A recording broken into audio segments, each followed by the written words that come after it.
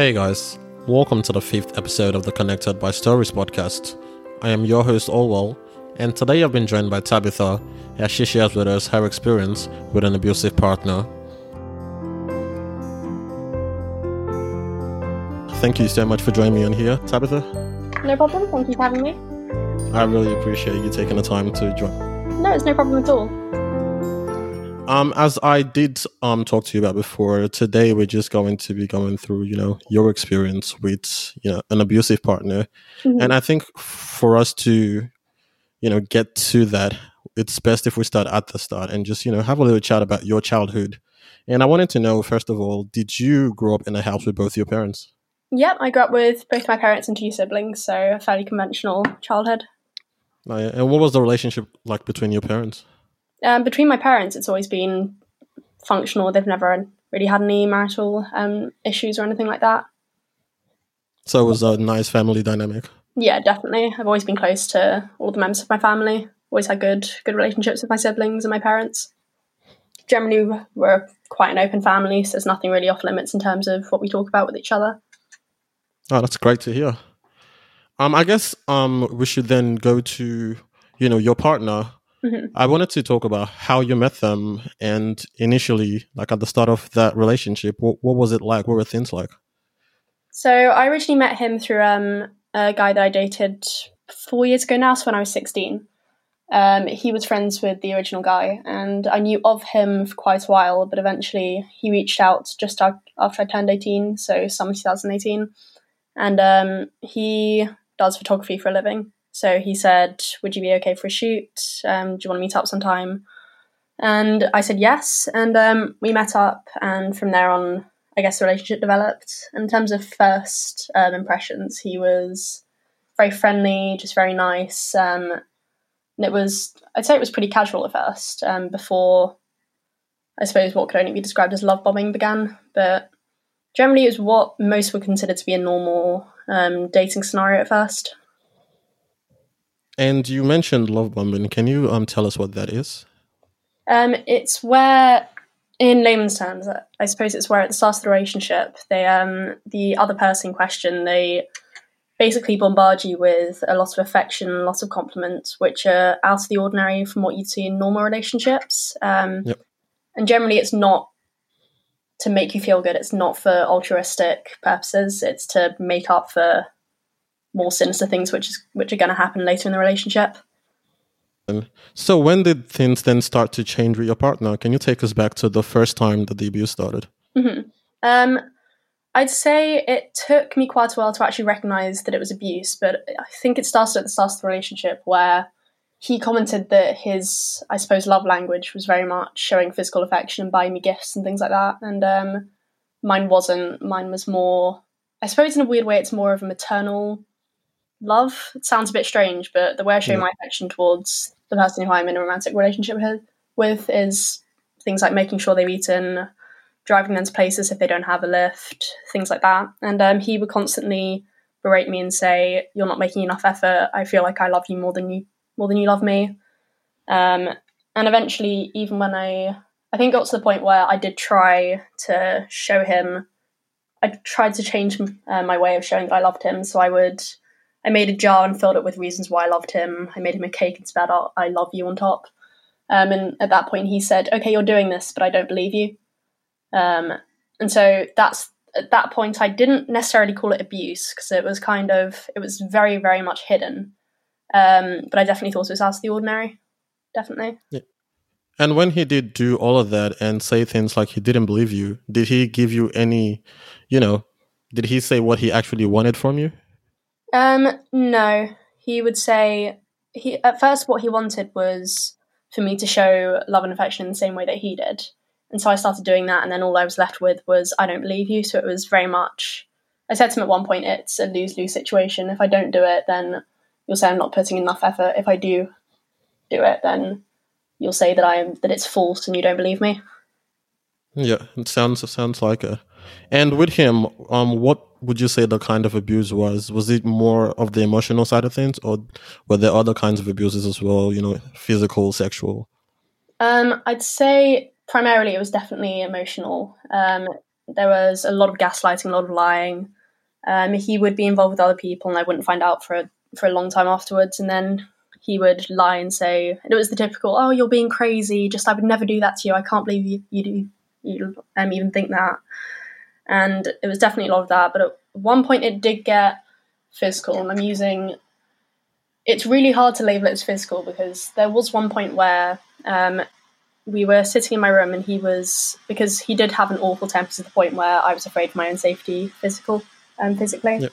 And I was recording him, and he noticed that I was recording him. I was doing an audio clip, essentially, just in case if anything happened, I would have tangible proof.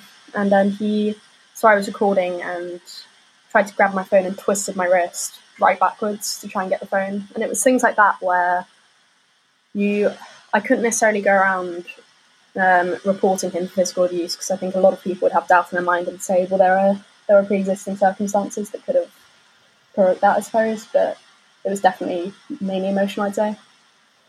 And did things like that happen a lot, where, those, I guess, flashes of physical abuse where, again, like you said, you weren't sure, or you couldn't exactly, go around and call that physical abuse to other people? Yeah, definitely. It happened a lot. Like I said, his temper was awful, and there was repeated incidents of him like hitting walls, hitting himself, smashing his head against his phone so hard that it cracked. Definitely repeated incidents of that. And when things like that happened, how did that make you feel? Like, did you have any, I guess, coping mechanisms or anything that you did around those times?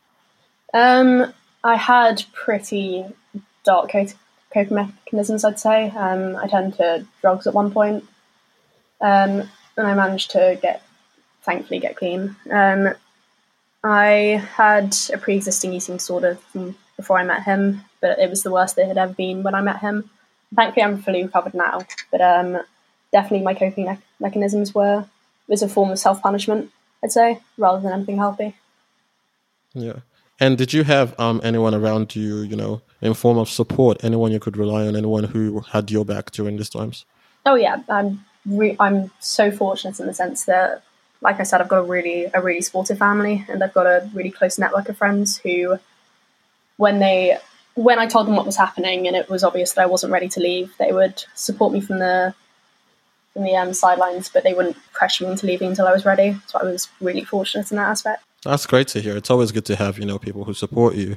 But you did just mention that when you spoke to them and you weren't ready to leave, can you talk to us about why, you at that point weren't ready to leave the relationship? I'd say in my mind, I think at that point I knew he was abusive. I was reading a lot of subreddits to do with that, which once again was a great help. But it was more, it comes down to the love bombing and at the same time the gaslighting. He would do something horrible, and then he would bombard me with this love and affection, going, "I promise I won't do it again. I'm so afraid to lose you." And it was kind of that, it was like the rush and release and the adrenaline of knowing this person can be so horrible, but the fact is they're being so nice. It must mean something. It must mean this relationship's worth saving. It must mean they're capable of change. And was he your only brush with an abusive partner? Yeah, he was. And with him, what would you say then finally gave you that courage to leave? So what was the final straw for you? It was when we went to a museum in the centre of London, and it was at this point where the relationship was pretty much dead, and I knew that. And by this point I was planning my getaway. But it was when we were in a restaurant in London, and I started saying to him, we started discussing a subreddit called narcissistic abuse, which is, and I've said to him previously, I think you do share a lot of the tendencies with the people you see on here. And at one point he got so angry that he left the restaurant we were sitting in and left me there alone. And I waited about 5 minutes until he'd gone so I wouldn't run into him, and turned my phone on Do Not Disturb, and he was bombarding me with texts full of expletives, saying a lot of nasty things. And at that point I got the train home. He blocked me on everything, but then started harassing me over email. So I said, I'm done by this point, and blocked him on everything. And then he came to my house demanding money and things he'd given me as gifts. And I had to get my brother, who is of quite tall stature, to text him to basically say, leave me alone. And I haven't talked to him since. And that was the final straw. And you did say, he was bombarding you with messages and emails and things like that. Is that something you can talk to us about? Can you just give us an idea of the kind of things he was saying? Yeah, he was saying, it's quite hard without the context, but there was this girl who he was friends with, who I have to say is the same sort of person as him. And she would regularly call me things like a psycho, crazy, etc., etc. And he started saying, "Oh, this girl was right. You're just so ungrateful. You've had everything handed to you, and you can't appreciate what I've done for you." And then he would say, "You're a piece of," and use quite bad language. Then he'd say, "I'm going to come to your house, and I'm going to wait there." He would call me over and over again and say, "Answer the phone. Fine, I'm coming to your house. I'm done with this. I don't need this in my life," and things like that. And there were worse things, but I think another of my coping mechanisms is just to block them out because they were pretty horrendous. Yep. And while that was happening, apart from, getting your brother to tell him to stop, did you, was there anything else that you tried to do to get him to stop doing these things? Did you get anyone else involved? Yeah, I told my whole family because at this point, I'd been seeing him secretly because we'd broken up and gone back together so many times, and I was just ashamed of people knowing. So my mum was the only one who knew out of my immediate family, and a lot of my friends knew as well. So I told all of my family, especially my dad and brother, that he was probably going to come to the house and he might try to do something extreme. And so I told all of them. But I think if I'd actually answered the phone or given him attention, it was I think it was a weird form of power play where if I'd actually replied or actually picked up the phone or gone outside to give him the things that he was asking for, in his mind it would mean that he still had that control over me. So I just refused. Yeah. And from your family's end, when you did tell them all of this, what did they do? I think by this point they knew all about who he was as a person, so they weren't necessarily surprised. They were fearful, but not for their own safety, for mine. So I think my siblings, especially immediately, they went into protective older sibling mode and started. I think it was him who messaged my sister first with messages that were equally as horrible to what he texted me. And my sister basically said, "Leave her alone. Don't ever come near her again." And thankfully he listened to my brother because I think he was a bit scared of physical threat. But that was when he left it. That's great. And would you say this has had any effects on you since that relationship? Oh yeah, huge effects. I think after the immediate breakup, I started looking into therapists to deal with trauma. But it's made me just fearful of relationships in general. I know obviously not every person is going to be like that, but it's definitely made me so much more aware of getting into relationships or getting into romantic partnerships. And I think it's made me so much more vigilant when I'm meeting new people of signs that could possibly point to them being an abuser like this. So I guess if there's a silver lining through this really horrible situation, it means that I've got a sixth sense when it comes to character traits that he had. And have you been with anyone else since him? No. And I think my final question was just going to be, what advice would you give to anyone else who, found themselves in a similar situation? I mean, like I said, I was really fortunate to have a really strong support system, but I'd say if other people who are going through the same thing do have that as well, all it takes is one person to know what's going on. And even if you're not ready to leave, having someone who is aware of what's happening, it could ensure your safety in the future. And it just means that you have at least one person to share it with, because it's so isolating. So isolating. And even online forums such as the one I was in on Reddit, they can be unbelievably supportive. They are unbelievably supportive, and it's so nice knowing you're not alone. That's great. Thank you so much for the advice. I'm sure that's something that other people would find very useful, because a lot of times we find that when people are in these situations, they usually tend to go it alone because they're not very sure who they can confide in or if anyone else around them has been through similar situations. Yeah, of course. But no, that was all I wanted to talk about, Tabitha. Thank you so much again for jumping on the podcast and just sharing your experiences. No, you're very welcome. Thank you very much for having me again. That is all for today, guys. Once again, I would like to thank Tabitha for sharing her story with us. I hope this has been truly helpful to anyone in a similar situation. Please know that you are never alone. To listen to more episodes, please subscribe on Spotify, Apple Podcasts, and any other platforms where you get your podcasts. You can also find us on Instagram at Connected by Stories.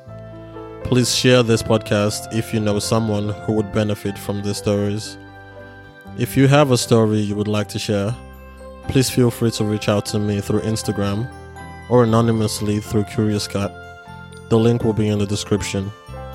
See you on the next episode of Connected by Stories. Peace.